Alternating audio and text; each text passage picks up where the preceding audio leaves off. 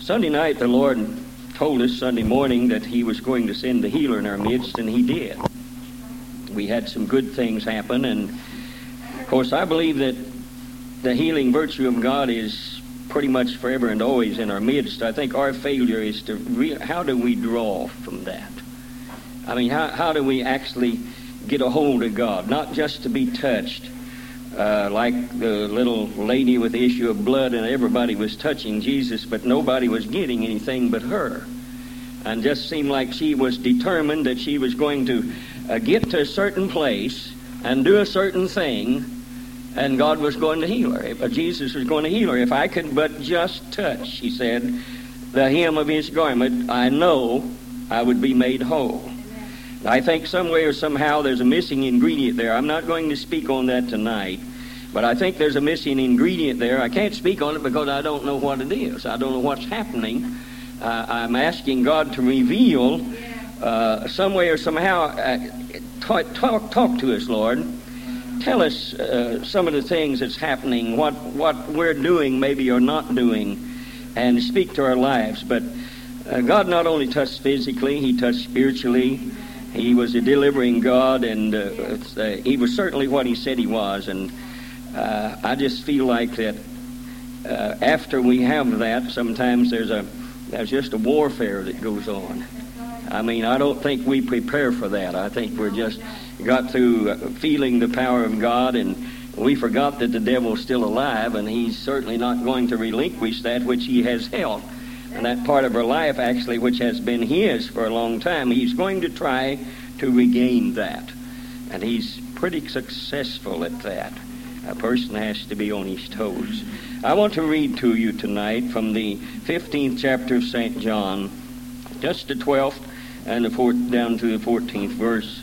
It says, "This is my commandment, that you love one another as I have loved you. Greater love hath no man than this, that a man lay down his life for his friends. Ye are my friends, if ye do whatsoever I command you. Henceforth I call you not servants, for the servant knoweth not what his Lord doeth, but I have called you friends. For all things that I have heard of my Father, I have made known unto you." Father, we thank you for the word, and we thank you for the preservation of it, and we thank you more than anything else, God, that you have enlightened our minds such that it is to know when you speak. We pray now that you would add your blessings to the word of God. Strengthen us, Father, in our display to you as we try to present the word of God in the way it ought to be, and open our minds and open our hearts, and we'll give you praise for it. Amen. You may be seated. I want to speak tonight to you on some questions that God had placed in my mind. It was in my mind to try to present some of the things that God had given me concerning our failure to get or retain our healing, but there's so much more in that, and I don't want to jump the gun. But He has placed something else in my mind, and it is simply this, and this may lead up to that. There's some questions I would like to ask us at the beginning of it. What is happening to relationships? What is happening to relationships? Relationship between friends. What's happening between relationship between brothers and sisters of like precious faith? What is happening of a relationship between families? And these are some of the things I would like to deal on, and some of it will be old hat to some of you, and maybe to others it will not be. But I want to talk about building some relationships. And the way to do that, of course, the beginning is to communicate. And communication is not talking. Just necessarily communication takes time, and it takes some quality time, and it takes some effort. Yeah. A lot of friendships fail and relationships fail simply because we don't give quality time to a relationship between friends, relationship between brothers and sisters, and more than anything else, relationship between families, whether that be a natural family or a spiritual family. It takes quality time to build relationships. Yeah. Quality time and relationships are built through open communication with one another, that we're open to one another, open for reproof, rebuke, or whatever. And I have noticed if we speak to you concerning some of the things that you are comfortable with, why, we get a good reception. But if we happen to cross you a little bit sometimes, you can feel the darts as they begin to penetrate toward us. All right? So you need to be open to what God has to say. If it's not your life, then forget it and pray for somebody else. But if it is, strike a chord in your life, then recognize and go to God and say, I'm guilty. That's where I stand, and I want to do something about it. Good relationships. Let's start off with that. It seems that everybody wants them. Everybody seems to miss them. But where do you place your order for them? Do you buy them at a bookstore? Do you have a special training to qualify for good relationships? Do you apply for a license? Are they inherited? And many of us don't even know what a good relationship is, much in the world and a lot in the church anymore, because it's not been taught on much. A survey by Leading Family Magazine showed that 71% of those responding to that survey felt family life in America is in trouble. Well, we don't have to be told that. We can see that. Another study by Christian psychiatrists found that 75% of those married considered their marriage a failure and rated their homes as unhappy. I would say that is certainly a calamity. I would say that presents a big problem, and almost half, a little bit more than that now, of today's marriages will end in divorce. Now, you don't have to do anything but pick up your newspapers and look at families, and you'll see the name of one child one name and the name of another name. That's in our small community, so it doesn't take too much to realize that we are in trouble as far as marriages is concerned. Now, one researcher even claimed that the basic, and these are his words, the basic building block of society is shifting from the family to the individual. In other words, people have become so selfish that they're not family-oriented anymore. They are individually-oriented. They look to themselves and what they want. Now, I believe that God has a better and a more workable plan for families and relationships and friendships than we have saw and than we have adhered to. Good relationships comes to life in the fertile soil of a family. Through careful nurture, cultivation, these relationships will blossom and their harvest will be plentiful. But the failure of it is, I think, and they'll overflow from our lives, and the thing of it is, I don't think we recognize the importance of a family unit. I don't think Christians do. I don't think they understand that they have to communicate. Young married people as well as old, we never get past a place to where we have to communicate. Many marriages fall apart in later years because it seems like husband and wife have nothing else in common. The kids are gone. They've devoted their life to them. They have forgotten one another in that process. And in doing that, they have grown apart, and their relationship has ended, and there's no communication, there's no talk. One goes one way and one goes the other, and half or two-thirds of the time one don't know what the other was thinking or doing. And it takes some quality time to get a relationship. The same thing goes for friendships. You see, God didn't leave us in a vacuum. He provided detailed instructions to us as to what it does. Most of the time, we simply are not acquainted with God's Word. I don't know why I keep coming to that. I guess I do too, because I don't think yet that we have really become acquainted with God's Word. I don't think we as Christians really put enough time and study and effort in the Word of God to try to find out what God has to say about our problems. Can you say amen? God has solutions for our problems. But sometimes we whine and we groan and we moan and we complain about problems in our life, and then we seek a solution from somebody else in some area, when all the time a little bit of study in God's Word would provide answers to a whole lot of unanswered questions. God has not been behind time at any time. He has centuries ago laid down in detail some of the things which provides for good relationships. Now, God had a model home. Do you know that? Yeah. God displayed that model home in the Garden of Eden.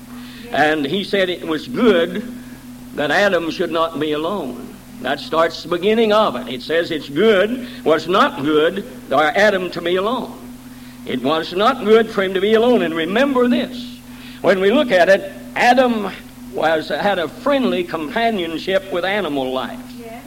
He lived in probably the plushest, most fertile environment anybody has ever known. No ecological problems there at all. And he even enjoyed the presence of God himself. Amen.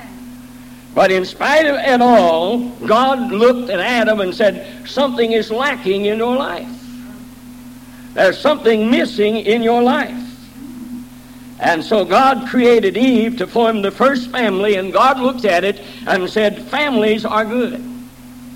In other words, when you begin to do away with the family, you're doing away with the creation of God and the apple of God's eye.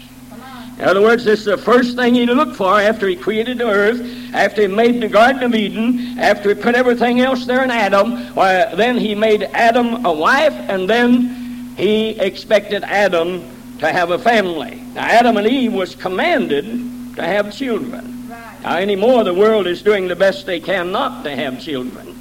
And if they do get to the place where children seems imminent, why, then they have the abortion.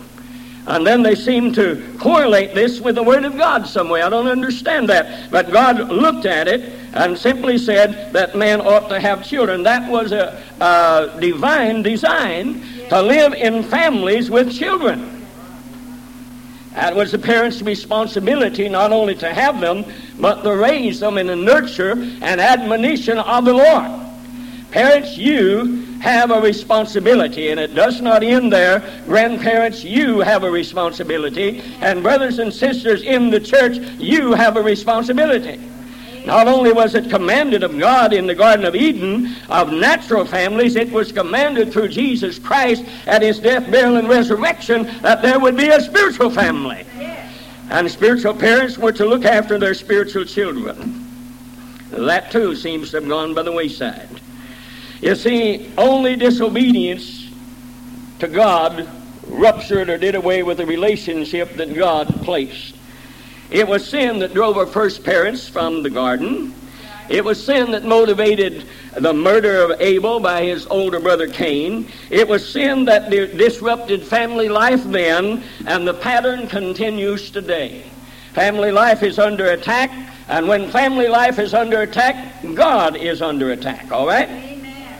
We need to understand that. It needs to come back to us. We need to understand that we are not just man and a woman with a little crying baby sometimes to come into our midst. With that comes a responsibility that God has given that we will answer for someplace, sometime.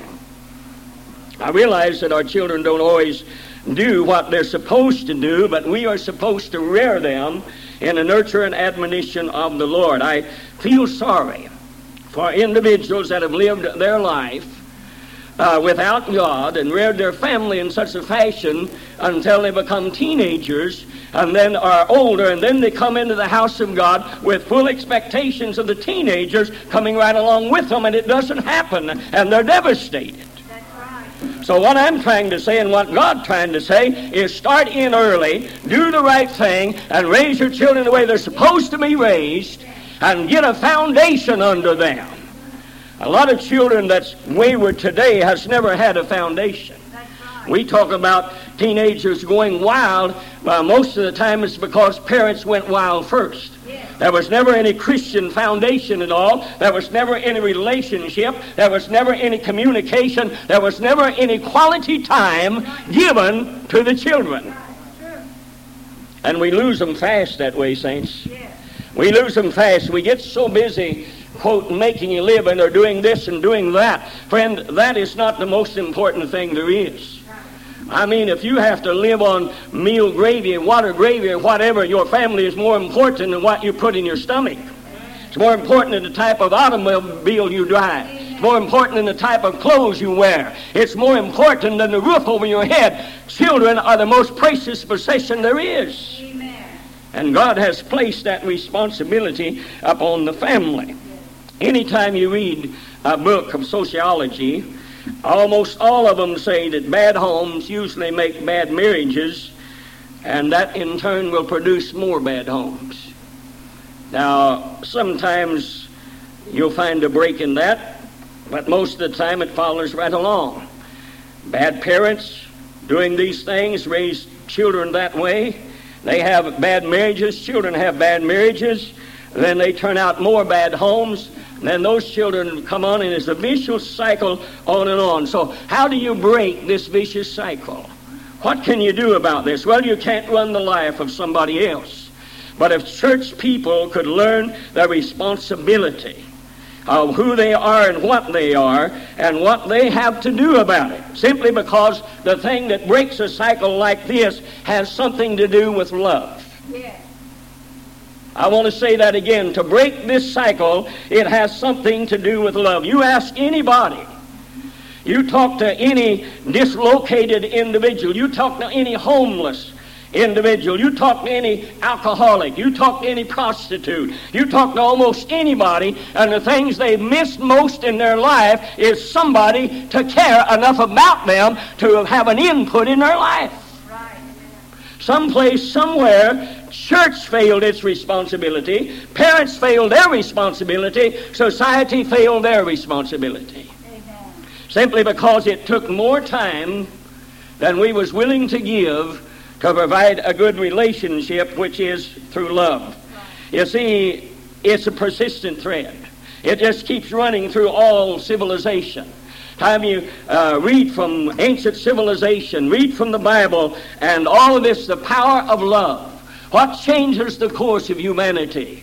What stops wars and what stops the threat of wars and what stops diseases and all of these things all boils down to the power of genuine love one for another, caring one for another, back to the development of one another, to care enough about somebody to put some quality time in their life.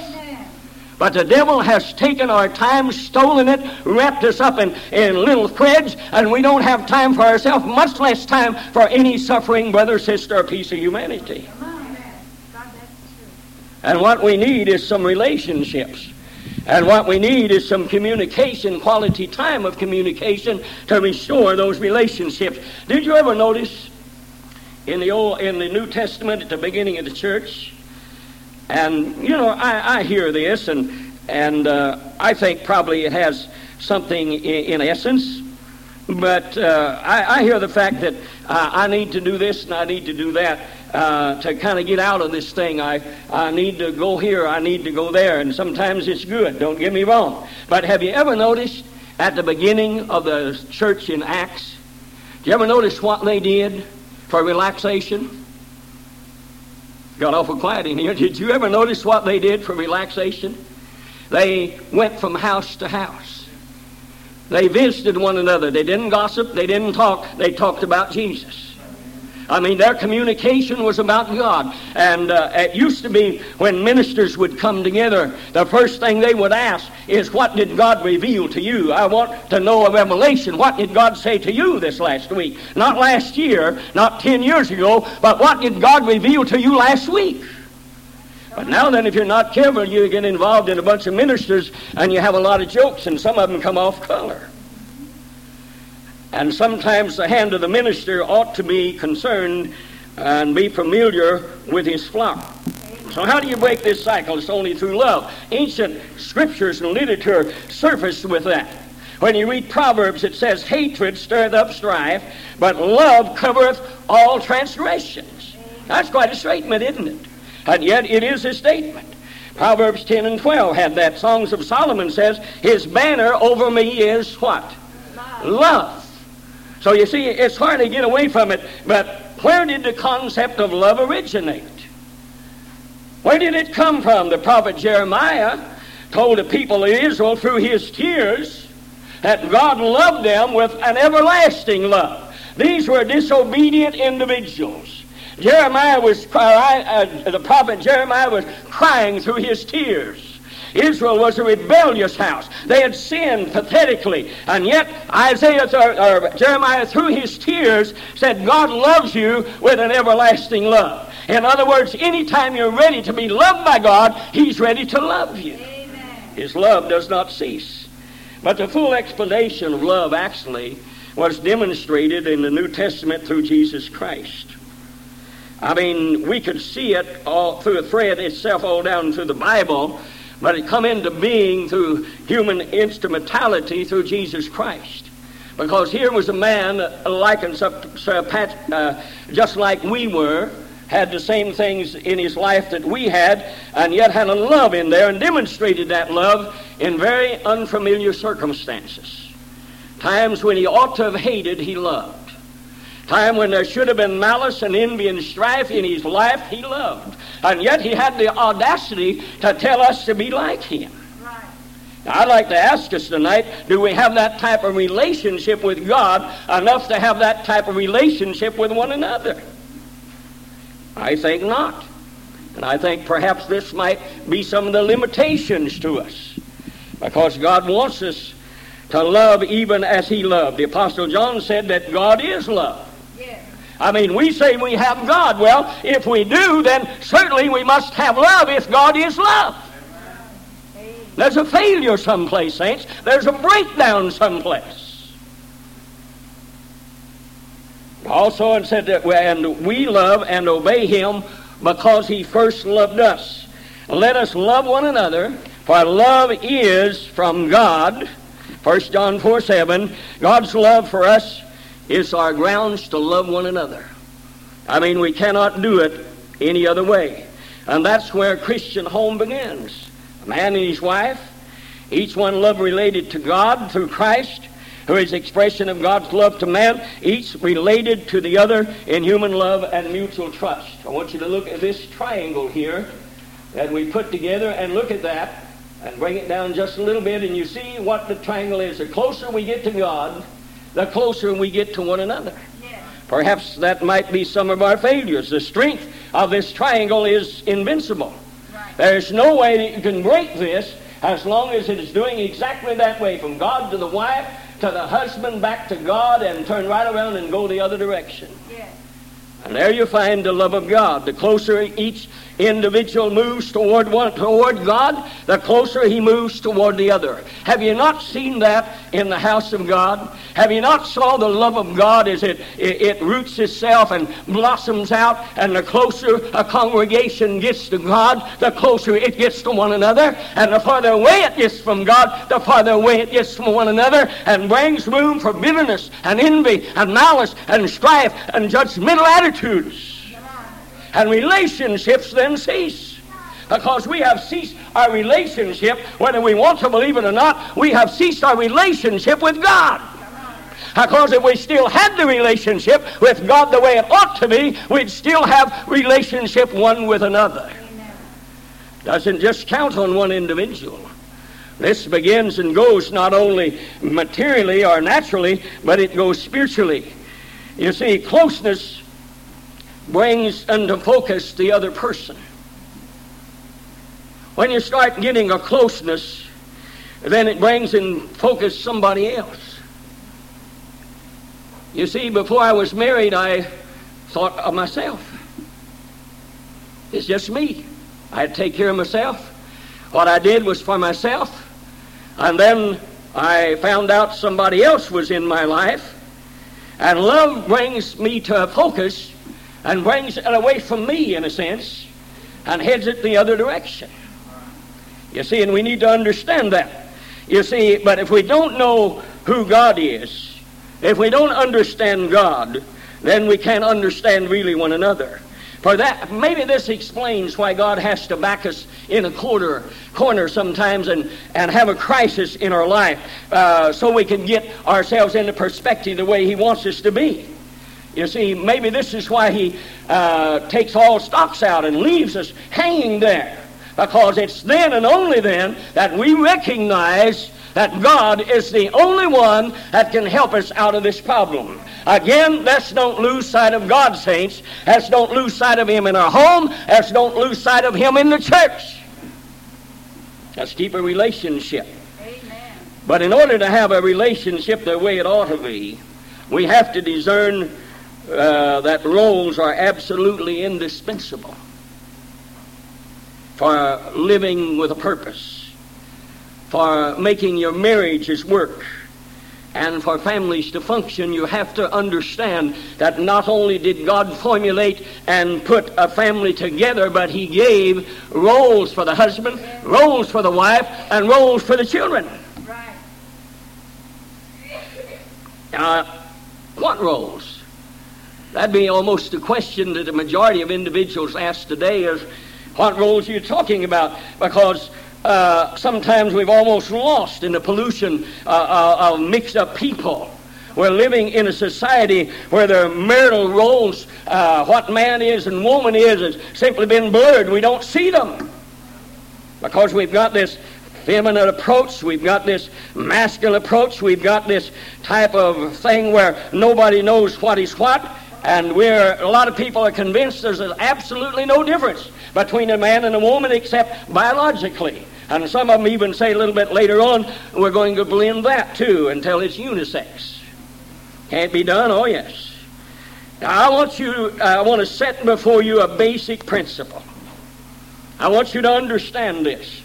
Roles always determine relationships, and relationships create responsibility. There is a responsibility of the wife in the natural marriage. There is a responsibility in the role of a husband. And there is a responsibility and role of children once they get up old enough to understand, and you have taught them right. They have roles too. Honor thy father and mother, that your days may be long upon the earth, and on you can go. They have roles too. Yeah.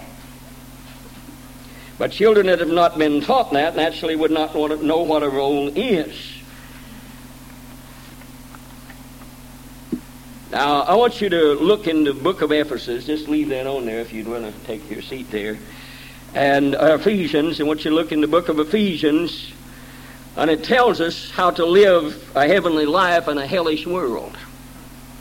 We complain about our world. We complain about what is happening. We look around and say, oh, the divorce rate and pornography and abortions and everything else is happening, and sometimes we just get the idea that it's almost humanly impossible to live a heavenly life. But once we understand the roles, and I meant to mention too that there are roles in the church family. Oh, yeah. You see, God took the church family and made the natural family an example for a church family. And so there's roles of individuals there in that too. You need to understand that. Because sometimes we don't understand what our role is. We're always trying to be somebody else and do somebody else's job because we feel like we can do it better. Okay? Now it tells us, the first 3 chapters lays a foundation, a theological foundation. The last 3 chapters talk about the walk and conduct of a child of God. But nestled in this very intensely practical second section of Ephesians is a passage dealing with roles and relationships and the responsibilities of the husband and the wife. Yeah. Now these are not news to some of you, but perhaps I could bring some things to your mind that might shake you a little bit. Ephesians 5:22 and 29. There are 2 main strands there, if we look at it: the husband's position and his passion. His position and his love. His authority and his heart. Now, of course, this likes to be argued, but not too much in Christian circles. The husband is described as the head of the house. Now, that lends authority to this relationship. But authority does not come without responsibility. I mean, you just don't look up and say, I'm the man of the house, and therefore I'm the authority figure, and you just do whatever I say. Not so, saints. That's just not the way it is, and I'll prove that to you in a minute. The context here is extremely crucial. Verse 18 says, and do not get drunk with wine, but be filled with the Spirit. What does the filling of the Spirit produce? How will I know that the Spirit is in control of my life? And it's not hard to determine as you believe it is. There are some clearly distinguishable marks and something that shows you whether a man is functioning under the divine role as he ought to. And the first proof of that is a move of the Holy Spirit in our life. It involves being subject one to another in the fear of God.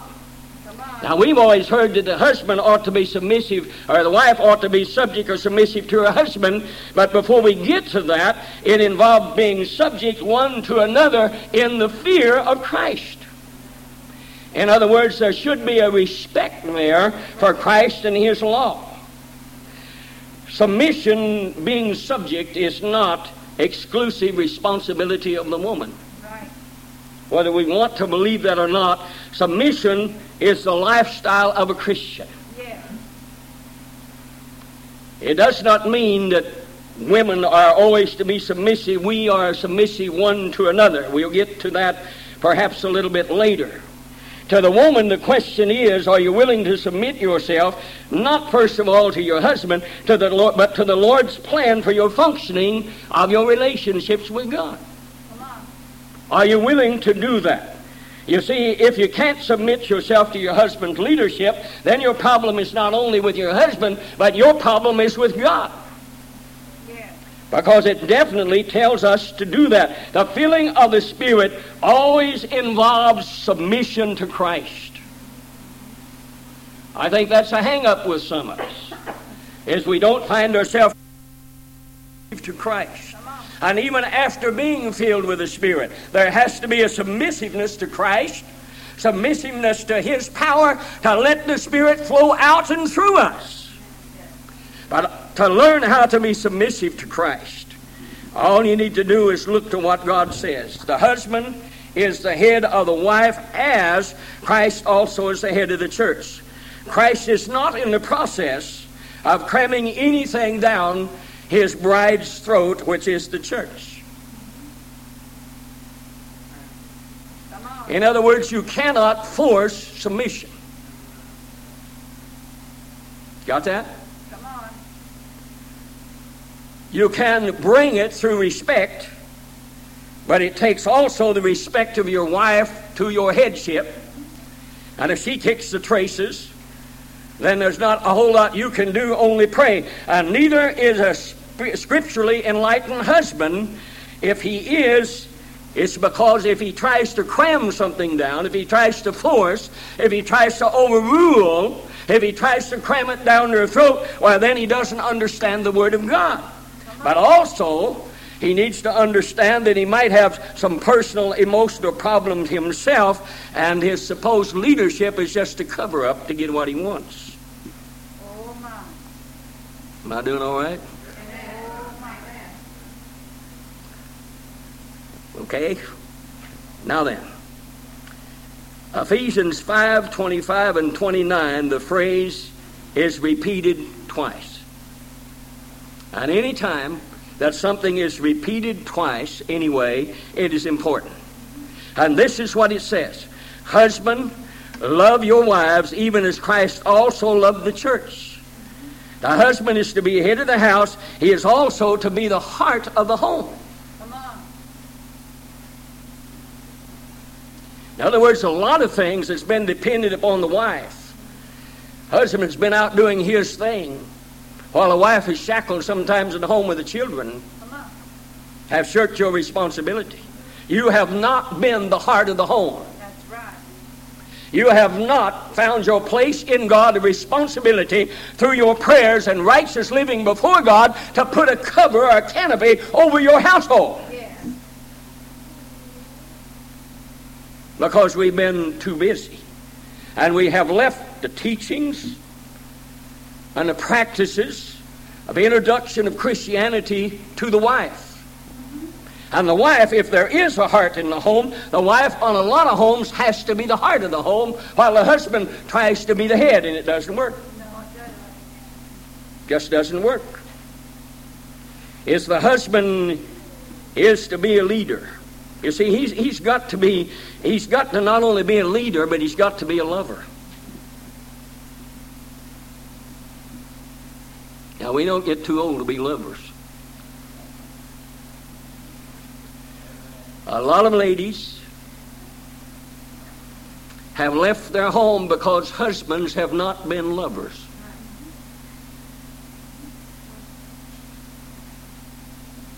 Okay?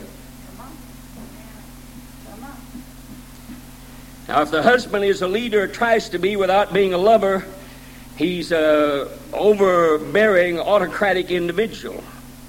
If he's a lover without being a leader, he'll be a sentimentalist, and things cannot happen there because authority is not his.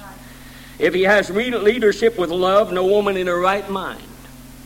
No woman in her right mind. A lot of them don't have a right mind, okay? Is that all right? No woman in her right mind will resist placing herself willingly and submissively under a man who loves Christ, who loves as Christ loved the church. I mean, you produce that type of an atmosphere in the home, and no woman in her right mind is going to refuse that. But if you try to dictate that, you try to remind her every day that you are the authority figure, and yet with that there has been no heart in the home, only the head, then she is not going to nestle under your arm. She's not going to do it. Now, this one ought to get you. Loving one's wife is a full-time assignment.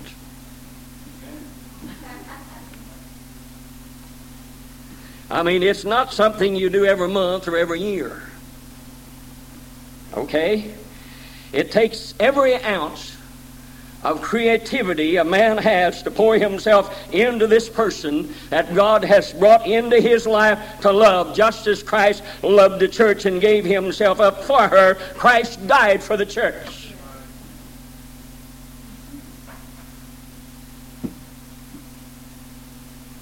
So it's not a weekly thing, and it's quite an assignment.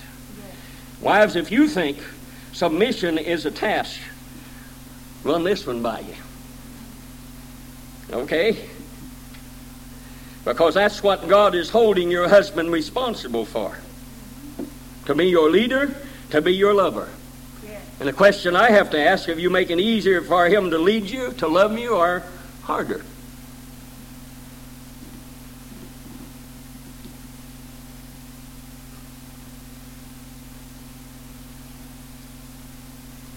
Amen, Brother Hosklow. But preaching started meddling.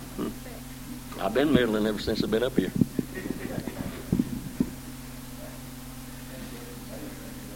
I'm trying to bring relationship into focus, and the way you start that, and we'll get to not today, but we will.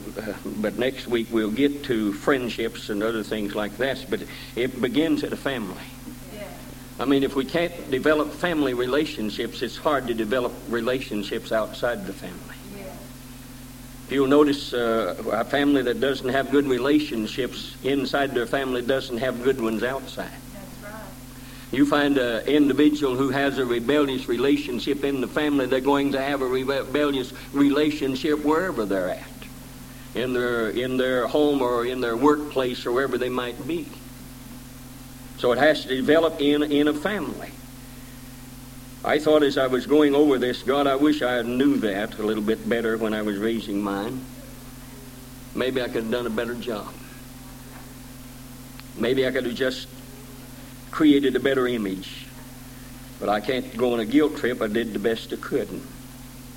But husband and wife have been placed together. And God has demanded the husband love the wives as Christ loved the church and gave himself for it, and that ought to be continually giving yourself for your wife. Well, her needs are supplied, things that she needs, not only in the natural realm, but things that she needs as far as mentally or as far as emotionally. A lot of husbands don't have too much heart for a wife. Sometimes it gets emotional because most of us are not made with the emotional type that a woman has. Their makeup is different than ours, and they get excited maybe over a few things that we don't get excited about, and they take to heart some things we don't take to heart. That's why God made the two, so it would equal out. But sometimes in the emotional stress of it all, and a wife needs some emotional help and some prayer and some spiritual guidance, old hubby's just busy doing his thing and can't understand why she can't be like him. Well, you wouldn't want to marry her if she was like you. I'll guarantee you that. You wouldn't have wanted him. Okay? And then he teaches us how to live and what our roles are, how we ought to love one another, and I'm going to close in just a moment. And then husband and wife become parents. We've had each other for some for a long time and some for not very long, and another little person just slips into her home very subtle, and all at once, well, there it is. It wasn't anybody else but just us two. So we focused our attention upon one another, and we did things for one another. And there's places we could go that we can't go now, because here it is. Here in this world is this screaming, crying little thing that we look down on and wonder, what in the world have we done? And then all at once, Mama has to look at the little one, and Papa don't get the attention he used to have.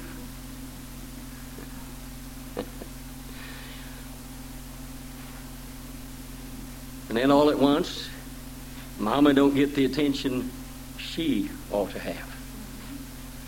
And then all at once, if you're not careful, if there's not communication, if there's not quality time to study your relationships one with another, there's going to be a wedge driven inside. And the first thing you know, the mother's attention is going to be completely on that little bundle of joy. And then the father comes in. Instead of kissing his wife, he kisses the baby. Okay? A lot of other things is taken away. And here we are. It's our baby. We can't believe it. It's a little girl, it's a little boy, it's warm, it's wiggly, it's hungry, wants food, wants attention. And the first thing you know, we're trying to do all of those things. And we have to realize that this little fella is part of both of us. And now we could create something real sweet, something real loving and something tender. We could create a monster. That's right. Amen. And there's been a lot of monsters created by moms and dads who have not had the time to give, or would not take the time. Right. But that's what it's about. It's loved, it's wanted, it's cared for. And when parents love God, they love one another and they love their children. And the children learn to respond to the love for parents and for each other. And this love is a good relationship because it's God's plan. That's the way God planned for it to be. And the Bible just assumes, I don't know that you can find any specific place there, but the Bible just assumes that children are naturally to be loved and cared for. Right. That's what we bring them into being for. Yes. And somebody has observed this: when the naturalist violates the laws of nature, he gets chaos. When the parent ignores God's plan for human life, he gets distortion or some other type of thing. Relating to children in the home as a parent is not only doing, but it's being. Right. We've got a world that does a lot for their children.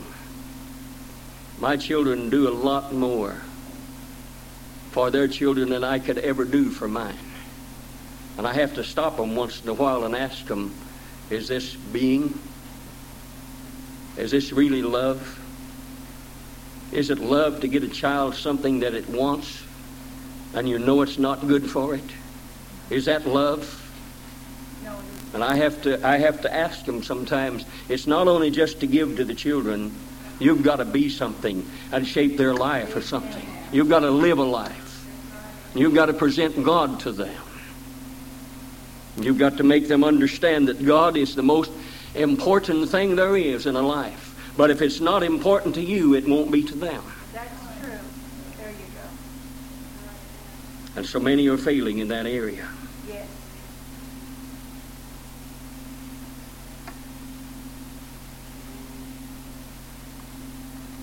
God knew exactly what he was doing when he placed Adam in the garden and began home life. Chuck Swindoll says home is the bottom line of life, the anvil upon which attitudes and convictions are hammered out. It's a place where life's bills come due, the single most influential force in our earthly existence. It is here in the home that life makes up its mind. Yes. Yes. It is here that they are introduced to the most precious thing in this world. It's not to say, saints, that they're always going to follow it. God, I wish that were the case. But I will guarantee you one thing. If you introduce a child to God and to the love of God and make them know that, wherever they go, they're never going to forget that. It's going to follow them. It's going to go with them. But you see, much life is lived outside the home.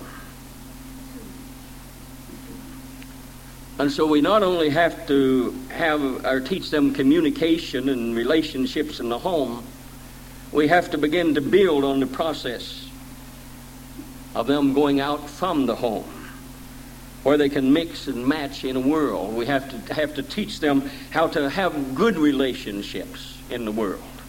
We have to teach them who to have relationships with, who to shun and who not to get mixed up with, in a sense, and how to recognize that. That's the responsibility of the parent. Amen. It's to spot these things. It's to know, asking God to reveal and tell you that this ought not to be, and to separate your child from that as quick as you can, as long as they are under your jurisdiction, because when they get out, there's not one thing you can do about it. That's the truth. That's the truth. But you see, they have to begin at home. And once we build good, biblical, solid relationships from the home, it's going to spill over in our friendships, people outside of our families. And here again, God provides instructions for those who will listen, and we'll end right there, because I want to talk about the friendship and the relationships of brothers and sisters this next coming week, and what we can do. And we've already laid the groundwork of what we can do. And once we fail to recognize our roles, and the child has to recognize it's the role of the parents. But a lot of them have two males, or two dads, and two mothers, and don't really know or understand what's going on, raised up in that type of an atmosphere. Someplace, somewhere, God will judge it. Yes. I can't. Right. But to you and I, who've had the sensitive ears tonight enough to listen, not only tonight but at other times, should we double our efforts as parents, as young parents here? Others are already went past. They've done the best they could in raising, and they're just limited to advice. And if I wasn't so used to giving advice to the church and it not being taken, it'd be hard for me to give advice to the children and it not be taken. Yes. I don't know how to ask you, but I'm needing to ask. You made a statement that talking about parents like mother and father before, not only doing, but being children. Now, can you put that in a spiritual perspective for me? Substitute God there, let us be children, Him being a doing God and being God. Well, see, God has already been everything that we need in the spiritual sense of the word. And God was not only doing this and this and this for us, but He was being that for us. He is our salvation. He made our salvation. He lived that life. Jesus did. God in flesh lived that life. And He not only was just doing for His children, He was being something for His children. His life was lived. Not did He just write commandments and say to do it. His life lived those commandments. And I think what we're trying to say here is in a family situation, we don't just make orders and give orders. We simply live. We don't say do as mother or dad says, but we say do as we do. Follow us as we follow Christ. In the same way with the religious aspect of the church, as well as leadership is, leadership must not demand that you do something that they don't do. You follow Christ. Paul said, you follow me as I follow Christ. And if there's any place where leadership departs from following Christ, then you have a right not to follow them. But as long as there is no place, as long as we just don't like what's going on, we have no right not to follow leadership. They're being, not just doing. Okay? Let us stand.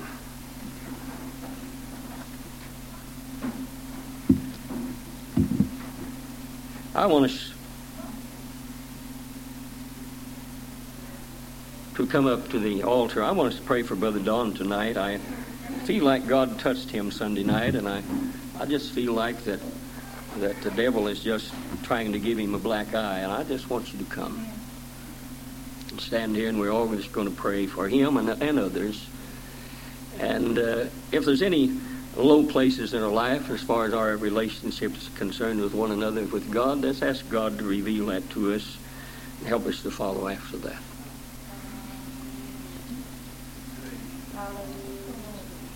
Father, you're a good God. And my God, how we love you tonight. Father, it just seems like that the more we know about you, the more we love you, and you keep revealing yourself. Now, Master, we come into your presence, and we ask that you deal with all of us. Let your word find a solid place in our life and challenge us. Father, I ask right now that you stretch forth your hand.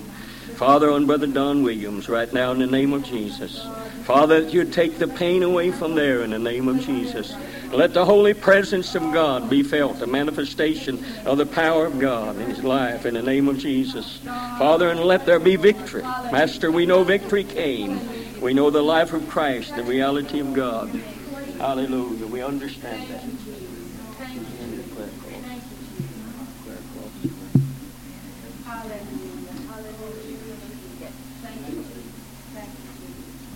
Praise the Lord. Thank you, Jesus. Praise the Lord. We're going to anoint this cloth with oil. We're going to send that to him. Anybody wants to come up, I'd appreciate that. We anoint that in the name of Jesus. Hallelujah. Touch that with me. Father, in the name of Jesus, let your spirit and your power of God be sealed within here. God, and let it be an act of faith right now in the name of Jesus. And let your power and anointing, oh God, work on as he pins this upon his body in Jesus' name. Hallelujah. Thank you, Jesus. Hallelujah. We feel your presence and your power. Hallelujah. In Jesus' name, do the work. And let this rebuke the adversary in Jesus' name. Amen. Hallelujah.